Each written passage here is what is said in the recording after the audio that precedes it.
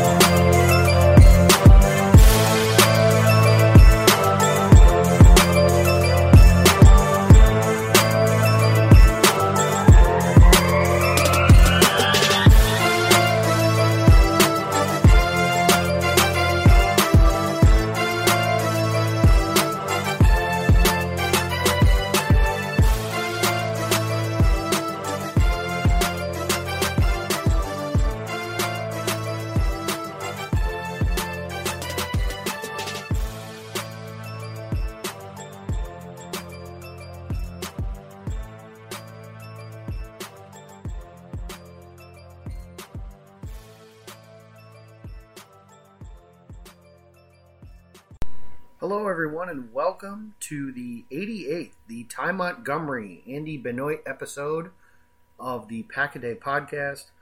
I am your host this evening. I am Jacob Westendorf. I am elated after a big win by my Michigan Wolverines over the little brother Michigan State Spartans. And to go with all that, the Ohio State Buckeyes were defeated by the Purdue Boilermakers in Indiana this evening. So a very good day in college football. One downside to today, obviously, the Milwaukee Brewers did not advance to the World Series. They lost to the Los Angeles Dodgers. So that sucks. It ends a magical season for the Brewers, a team that wasn't expected to go as far as they did. They were one game away from the World Series and fell just short, but seems to be a bit of a trend for the Wisconsin sports teams here since the Packers won the Super Bowl in 2010. They've had several bites at the apple in the Wisconsin area, whether it's the Brewers, 2 NLCSs, the Wisconsin Badgers basketball team, 2 Final Four appearances, and a final game loss to the Duke Blue Devils in 2015.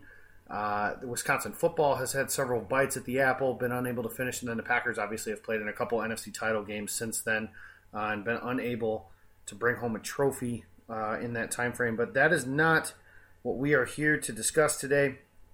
There is a bye week, which sucks. There's really no good way to get through the bye weeks. I tend to just use it as a Sunday to kind of have some stress-free football watching, focus on my fantasy football team, do some stuff around the house if that's what I need to do.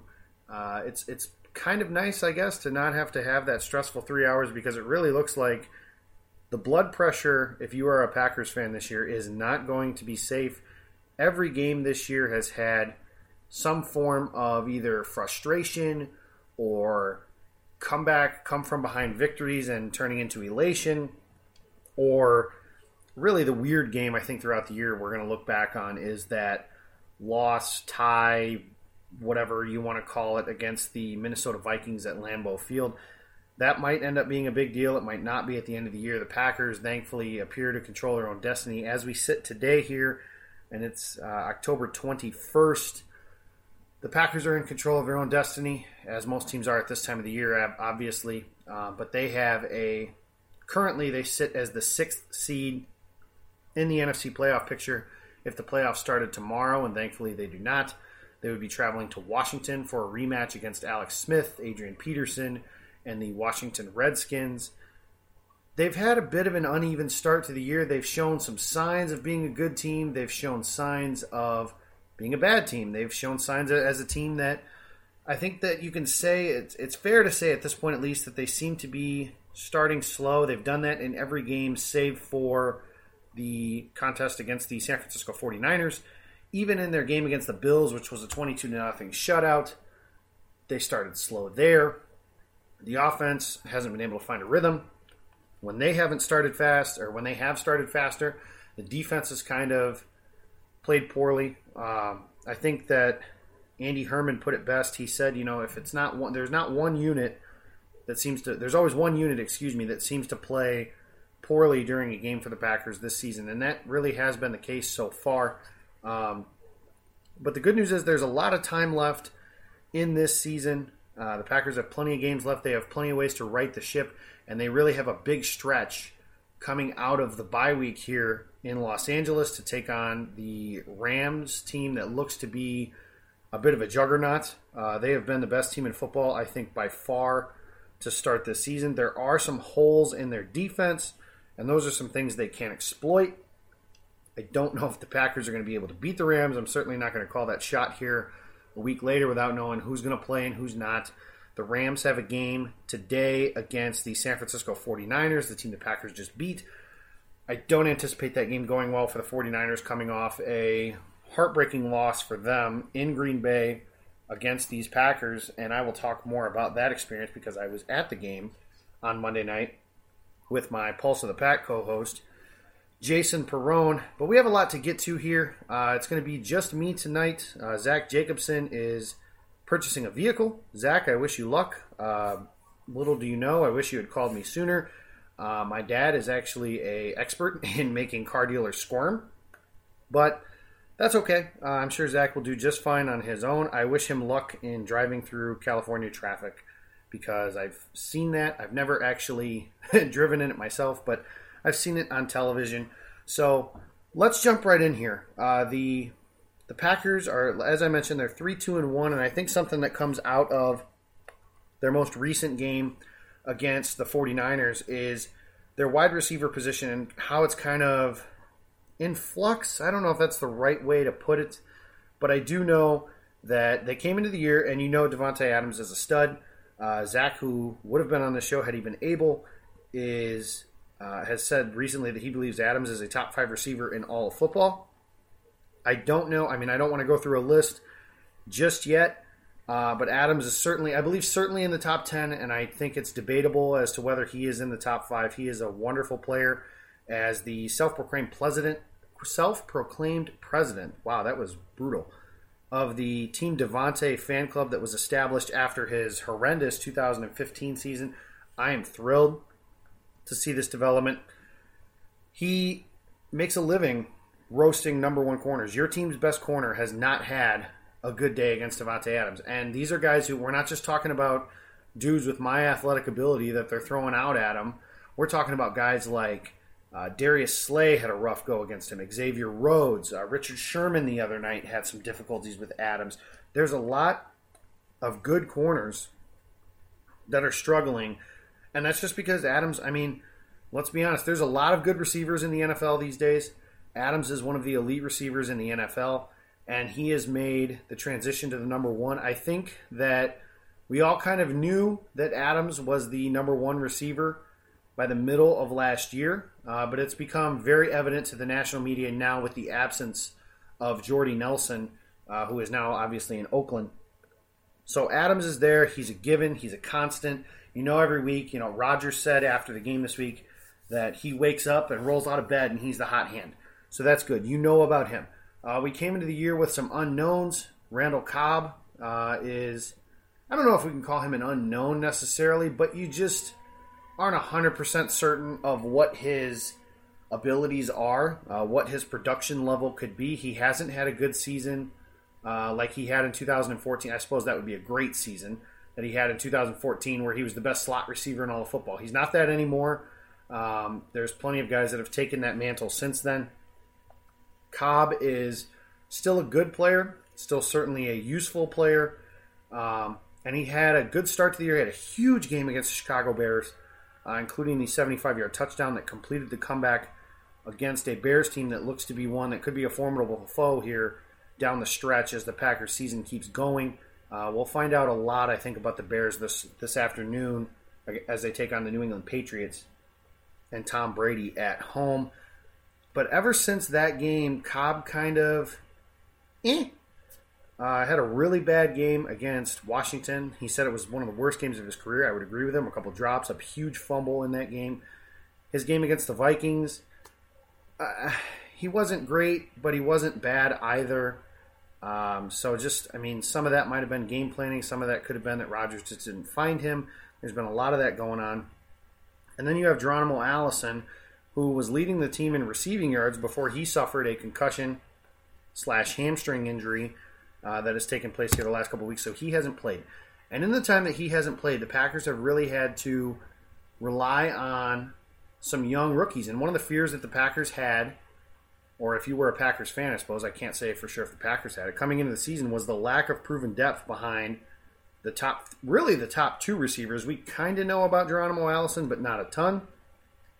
And we certainly don't know anything about the guys behind him. All of the players that were selected in the draft, so Jamon Moore, Marquez Valdes-Scantling, and Equanimeous St. Brown, were not top 100 picks. And I would say that if they came into the year hoping to rely on them for big production, that would be foolish. However, those rookies, namely Valdes-Scantling, but St. Brown to some point as well, have acquitted themselves very well in their extended playing time here in the last couple weeks. And it's been interesting to watch. I mean, Valdes-Scantling, you knew as soon as he came on the field, his speed jumps off the page at you right away. You know that he can run, and he can run by just about anybody. A good question that I think at this point is fair to be asked is whether his speed is opening up things for other players on the field and whether he should see the field more because of that. Now, the Packers typically, really since, I mean, there were days, the glory days, if you will, where when the Packers had one series, it was Greg Jennings in his prime and Donald Driver when he was still very productive on one series. And then the next series, they could have Jordy Nelson and James Jones come in the game. If they went empty, they could go with all four of those guys and Randall Cobb. That 2011 offense was legendary from that standpoint, from a pass-catching weapons. They don't really do that anymore. And I think that that's something, at least with Valdes-Scantling, I think he's proven at least to some degree that he belongs on the field. They could run a 4-wide receiver package. They could put him on the field and put him in positions to not just run 9 routes, run those crossing routes. Corners can't run with him. Safeties definitely can't run with him.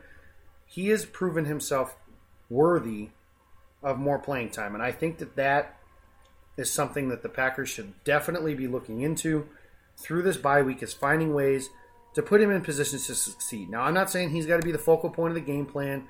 He doesn't have to be, the primary target after Davante Adams, if you will, but he definitely deserves to be on the field. And if nothing else, I mean, maybe he does those little things that, we kind of talked about it with Jermichael Finley when he was here in Green Bay, was if Finley didn't have the production, but he did get the looks from the safeties and the linebackers and open up things for other players. And Finley has all the franchise records as far as tight ends go, as far as best single season. So he was definitely a productive player while he was in Green Bay, but even when he wasn't productive, he drew the attention, and that's something that matters. That's something MVS's speed could certainly play into here as the Packers go down the stretch of their season. That's been very nice to see. He's made big plays down the field. Rodgers clearly trusts him, which it's annoying to me, I guess, to a point. Rodgers really needs to get over this whole I trust you, I don't trust you. He needs to throw the open guy. And I think that there are definitely instances of him passing up open receivers because he doesn't trust them. And that, Valdes-Scantling is somebody that has at least earned his trust, but that's something that can be worked out on as well. Equanimeous St. Brown has been the second best of those rookies. If Valdes-Scantling is at the top, he is head and shoulders above the other rookies as far as I'm concerned of how they've performed throughout this year. And I think that's been made pretty clear as far as their playing time reps. Like a receiver goes down, MVS is the first one to come into the game. He's earned that. But EQ made a huge play on Monday night against the 49ers that I think isn't getting talked about enough. Rodgers trusted him on a back shoulder pass. Ross Uglum, during his film study, referred to it as some Jordy Nelson stuff, and I'm paraphrasing. And it was really nice to see. It was a huge play. It put the Packers in borderline field goal range for Mason Crosby, and then a play to Davante Adams before the game-winning field goal took place as well. He's somebody I, too, believe has earned at least a little bit more of a look to give guys like Allison and Randall Cobb a break throughout the course of the game, and maybe even Adams. They've talked about wanting to, limit his snap counts as the season goes down the stretch because he really is playing a lot of snaps. These guys at least could give Adams a break for a couple plays here or there. Obviously, you don't want to take him out for an entire series, but give him something. Jamon Moore, he made a catch on Monday night, he had a chance to score a touchdown if Rodgers had seen him, but he's definitely been a disappointment. Even with his draft status being a non-top 100 pick, he's been definitely the worst of those three rookie receivers, but there's plenty of time for him to fix that. I certainly don't want to sound like I'm giving up on J'Mon Moore, but for this season specifically, those two guys, Brown and Valdez-Scantling, are definitely head and shoulders above J'Mon Moore. So I think those guys should be getting at least some playing time. Cobb and Allison will likely be back after the bye week for next week's game against the Rams. So we'll see how that goes. Mike McCarthy is known to be stubborn and put his guys that he trusts on the field, and they certainly trust Cobb and Allison. I think that's been proven, and for good reason. Those are two good players, but the Packers definitely have some interesting weapons to work with at the receiver position, and I think that they should be looking at getting those guys on the field, keeping them on the field in case, God forbid, something happens to where they lose Cobb or Allison, or even worse, Adams for an extended period of time. The next pass catcher I want to talk about with you guys is Jimmy Graham, because the Packers have gotten a lot of grief for how they've handled the tight end position. Really, since Jermichael Finley retired, they've kind of had a revolving door at the position. It was stabilized for a little while with Jared Cook, but then Cook was only here for a year. The Packers passed on him in free agency to sign another player who I will not name. That is my rule. For the previous number 80, he kind of gets the Voldemort treatment of he who must not be named. Everybody knows who I'm talking about. But Jimmy Graham is the guy who came in, and he was here to fix all that stuff and become a reliable target in the red zone, if nothing else. And he's had one big game. He had a big game Monday night against the 49ers, and he had a pretty big game against the Vikings. And I think that some people, because the volume stats aren't there, he's only scored one touchdown. I think some people were expecting this huge impact, and that just wasn't going to happen. Jimmy Graham is not the same player he was in New Orleans. That's no disrespect to the player he is now, but the player he was in New Orleans was an all-pro player, maybe the best tight end in the league, not named Rob Gronkowski. The player now, not that guy, but I still think a serviceable player, and I think something you're seeing that should be encouraging to you if you're a Packers fan, and if you're listening to this podcast, I think it's a pretty fair assumption that you are a Packers fan, is he is a threat between the 20s as well, not just inside the red zone. And that's something that's nice to see, because the Packers haven't had anybody who can stretch that middle of the field. Like I said, that little brief period there when they had Jared Cook for that run-the-table portion in the 2016 season, but also now even going further back to Jermichael Finley. And that's been a long time. Finley's career ended quite some time ago, and they haven't had a guy to replace that since. I think that Graham might have, I don't want to say he's going to have a huge second half, because I think that's going to make people think that I think he's going to have like 10 touchdowns and over 1,000 yards receiving in these last 10, 11 games. I don't think that, but I think the chemistry with him and Rodgers, you're starting to see that build, you're starting to see that grow. They had a pretty good half against Detroit, and then extended over into their game against the Lions. Graham had over 100 yards receiving. So I think Graham, if you just be a little patient, I think it's going to work out. And I think that there are some matchups he can definitely exploit against this Rams defense. For all the talk about how good their offense is and how good the Rams have been, which is certainly warranted. Like I said, they're 6-0.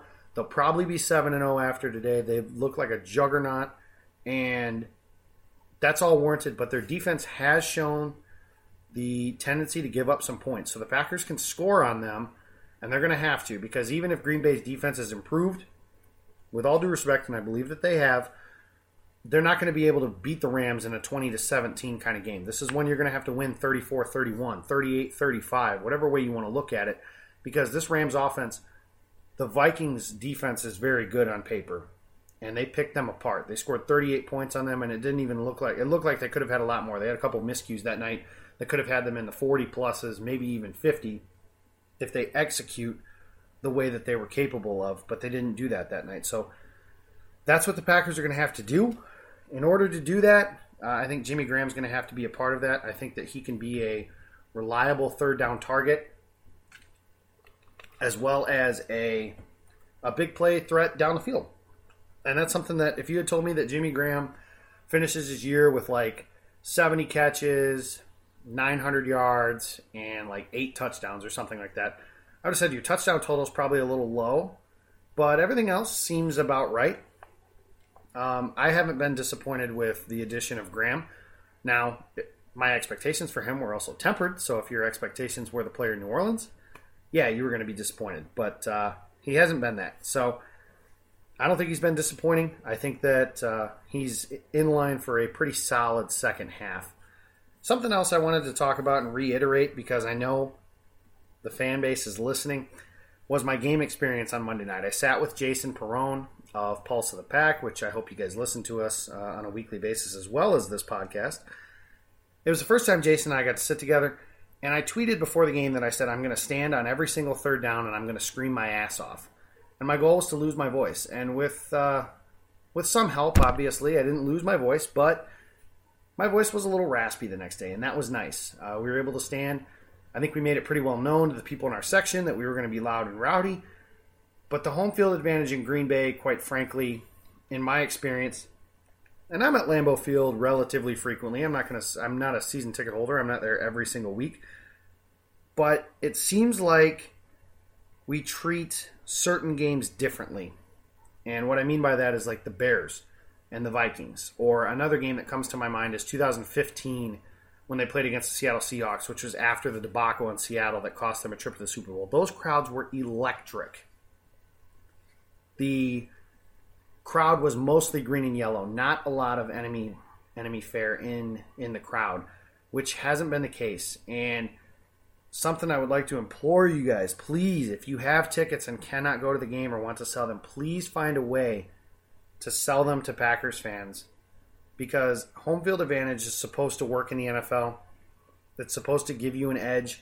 And in Green Bay, I feel like a lot of people, I'm not saying Lambeau Field's not a legendary place or anything like that, because it is, but the crowd was awful on Monday night. And I don't mean to sound like a jerk or like super fan or anything like that, but Monday night it was 30-23 and some fans started leaving. And then Davante Adams scored a touchdown to make it 30-30 and more fans started clearing out, to which my response is, where are you going? Because you're not getting home early enough to get to bed at a decent hour, if that's what you were looking for. And you're not beating traffic. There's 80,000 people in the stadium, and that doesn't include all the people that are at the bars around the stadium, all that sort of stuff that are going to end up trying to get home.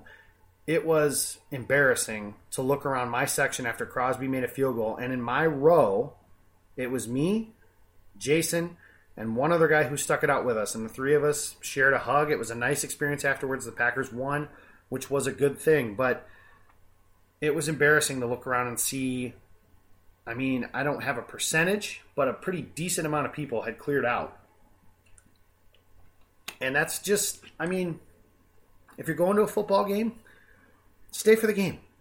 And I don't mean to tell people what to do or anything like that, but another example was it was game 3, I believe, of the National League Championship Series, which, as I mentioned, just ended.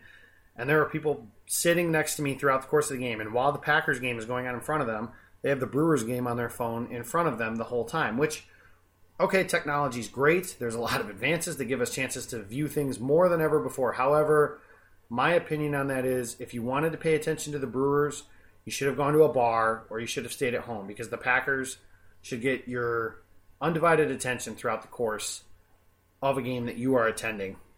Because there are plenty of people that would kill for those tickets that you have, and you're, in essence, wasting by watching the Brewers. Now, I get it. The Brewers are a big deal. They were playing for a National League pennant. But if that's something you really wanted to pay attention to, stay home or go to a bar or figure something else out. But I personally feel that was embarrassing. So if you feel like I'm being too harsh, feel free to tweet me. I am at Jacob Westendorf. Let me know how you feel about that sort of scenario. Should you pay attention to the entire game, or if there's something else going on, should you be able to pay attention to that too? Just, let me know how you're feeling. I'm curious to know. But that was my experience Monday. The last thing I want to get to here, because it's the bye week, it's almost the midway point of the season, so it's kind of easy to figure out what the team has that you feel like can get better versus what they have that can't. And what I feel that really can't is their pass rush. And the Packers, their numbers look okay from a pass rushing standpoint, from a sack standpoint, from quarterback hits, all that stuff. But the reality of the situation is they can't get pressure with their front four. And this is a front four that includes some big names with some big contracts. Clay Matthews, Nick Perry, Mike Daniels, Kenny Clark. That's where the big names kind of end, I guess. But then you've got guys like Dean Lowry playing in the middle. Kyler Fackrell is a top 100 pick. Reggie Gilbert is a guy who everybody was in love with out of preseason, and he really does look like a try-hard backup, because that's really what he is a try-hard backup. And that's no disrespect to Reggie Gilbert. Those guys certainly have a place, but the Packers are relying on him for more, and that is a disservice that Brian Gutekunst did this offseason, and it extends all the way back to Ted Thompson. I've given this rant before. I'm going to give it again. One, I think there is a point to be made that Winston Moss has not developed some of the outside players in recent memory. I know that, when the Packers won the Super Bowl in 2010, Clay Matthews was a terror, and they got a lot out of guys like Frank Zombo and Eric Walden. And again, no disrespect to those guys, but we're not exactly talking about Lawrence Taylor and Reggie White there. But since that time, in 2010, they have made 3 significant investments in arguably the most important position on their defense. They drafted Nick Perry in the first round after 2011, when they had the worst defense in the NFL. They signed Julius Peppers as a free agent, and that worked out pretty well. I think he was pretty good here for about 3 years before moving on to Carolina to finish his career, but that guy's a cyborg. He might play till he's 50 at this rate. And they used a top 100 pick on Kyler Fackrell, who he's everyone's favorite whooping boy at this point. I mean, Fackrell probably is a useful player to some degree. He hasn't been completely awful this year, but as a top 100 pick, you're definitely hoping for more. And he just hasn't been that. And the Packers, they're suffering the act of negligence right now at that position because, as I said, they cannot get pressure with their front four. Kenny Clark and Mike Daniels, those guys should not be someone you're relying on to sack the quarterback. And that kind of feels like that's what they're doing at this point. Matthews, not the same player he was. I'm a little higher on him than most, maybe, admittedly, because he's one of my favorite players ever. But I do think that if he was a secondary rusher, the role that I use an example of is Chris Long of the Philadelphia Eagles. If he could have that role, hey, you're in on third downs and your job is to hunt, I think he could do that. But in order to let him be able to do that, you need Brandon Graham and you need Fletcher Cox and you need the other guys the Eagles are able to rotate in and out. And the Packers do not have that at this point. And I don't know if that's something that can get better. I know that there are some rumblings, or maybe it's just fan wishes as far as trades. Guys like Chandler Jones, guys like Jerry Hughes of Buffalo could be available in a trade because those teams suck and might be looking to get something out of those players before they move on. That would be something that, I mean, I don't know if they're available. I don't know the trade discussions that are able to be had. I know that the Packers know that they need more help at their edge rushing position because they were in on Khalil Mack and they made a very strong offer for him. The Raiders, for God knows what reason. Well, I don't want to get into the Raiders. They traded him to Chicago. So it's not like guys like Khalil Mack are just able to be had all the time because most teams are smart enough to keep their best players. But I know that they need help. The problem is, if you look even going forward, let's just say this season ends. Clay Matthews' contract is expiring, according to Bob McGinn. The Packers have no interest in re-signing him. Okay. If that's true, assuming that's true, then you have Nick Perry, who the Packers can get out of his contract, and Perry, for all of his things he does well in the past, he's really been little more than a tackling dummy at this point this year. He's done very little in terms of affecting the passing game. Matthews has gotten all the slack for reasons I'm not 100% sure of, and Perry kind of has this Teflon suit on him. Maybe it's because everybody's focusing on the fact that Matthews isn't the player he used to be, but that's something that the Packers could look into as well, is basically starting over at the edge rushing position. And that's a tough spot to be in, is to be, I mean, good pass rushers, great pass rushers do not reach free agency. So it's not like they're just going to be able to sign Khalil Mack, for example, as a player next offseason. You're looking at more in free agency, the pass rushers you're looking at getting are guys like Ahmad Brooks. Not him specifically, but somebody in that sort of role that he played last season. And they have 2 first-round picks, I know that. Those look to be, if things go out the way that they should or the way that we hope that they will, there will be 2 picks in the bottom half of the first round. The Packers pick and the Saints. The Saints look to be a formidable team. The hope of them sucking apparently is not going to come to fruition, which with a team that has Drew Brees, not at all surprising. So the Packers looking forward really need to find a way to not only find somebody maybe for just this year, but beyond 2018 as well, to kind of give them at least something to where you're not starting 2 rookies or starting 1 rookie and Kyler Fackrell or starting 1 rookie and Reggie Gilbert. That's not something that is a desirable situation to be in going forward. So it's a tough spot, and Ted Thompson and Brian Gutekunst really have nobody to blame but themselves for this position that they're in, because, I mean, I've said it flat out a million times. They neglected the position, and that's just the reality of the situation. And you can say that they had other positions that were needs when they were drafted, and that's why it went that way, and there's some merit to that. But no top 100 picks is embarrassing to that point. Not only that, but when Ted Thompson, we all know, isn't signing free agents the way that Brian Gutekunst has or other teams have, it's hard to cover those holes with just draft picks, and eventually that takes its toll, and you're seeing that toll being taken right now. So that's kind of where they're at with the pass rush. I don't know what's going to happen there. It just kind of is what it is, I guess, at this point, is you're going to hope throughout the course of the game that the corners play very well, and they look to be in good shape there. Bashaud Breeland should be back and ready to play by the time the bye week ends, and Jair Alexander should return as well, and he looks like a home run pick from when he's played. Josh Jackson, I still believe, is a very good player and will continue to be a very good player. And then Kevin King had his first career interception on Monday night, and he really does look the part when he's healthy and able to go. Now, that's a big, scary statement, the when he's healthy portion, but when he's healthy, he looks good if you put him in position to succeed, which I firmly believe Mike Pettin will continue to do. Currently, they're 3-2-1. They have 2 big games after the bye, as I mentioned, the Rams, and then they go to Foxborough to play the New England Patriots.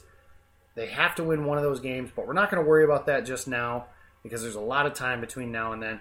So what am I doing tomorrow for the bye week? Well, I'm watching football because that's what I like to do on Sundays.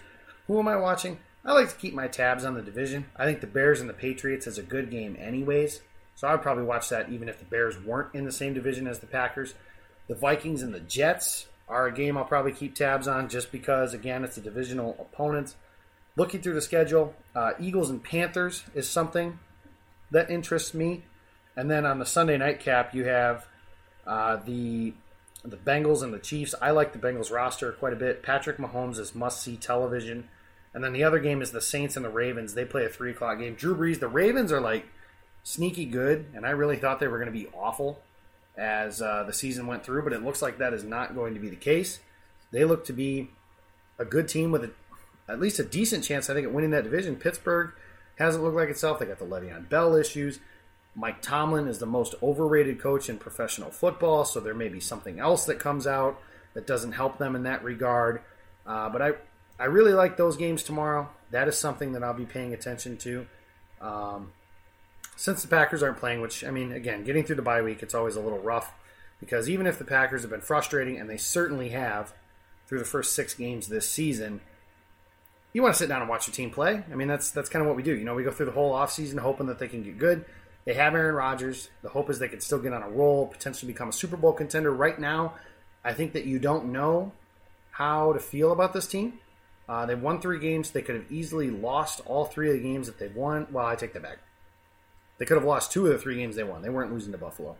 The Bears game, obviously, but they also could have won a couple of the games they lost. If they didn't turn the ball over what felt like 27 times against Detroit, they could have easily won that game.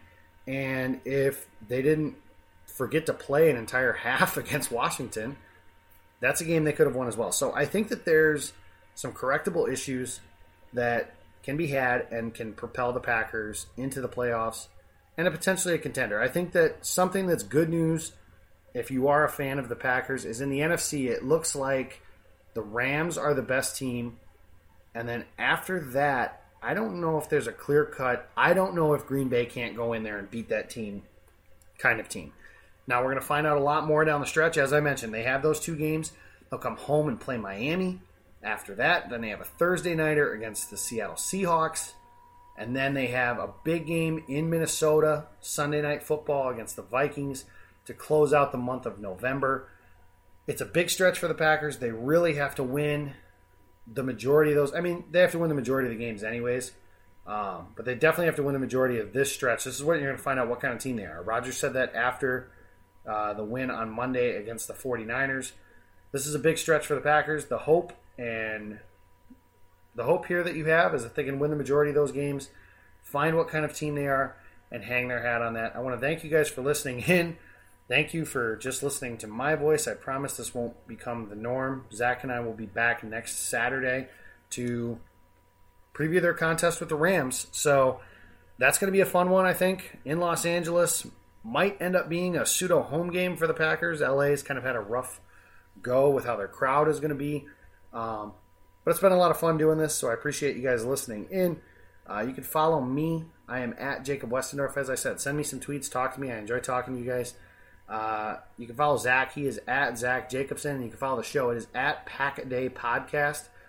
It's been a fun year so far. Here's the hope that it continues that direction. Thank you guys for listening to episode number 88 of the Pack a Day Podcast.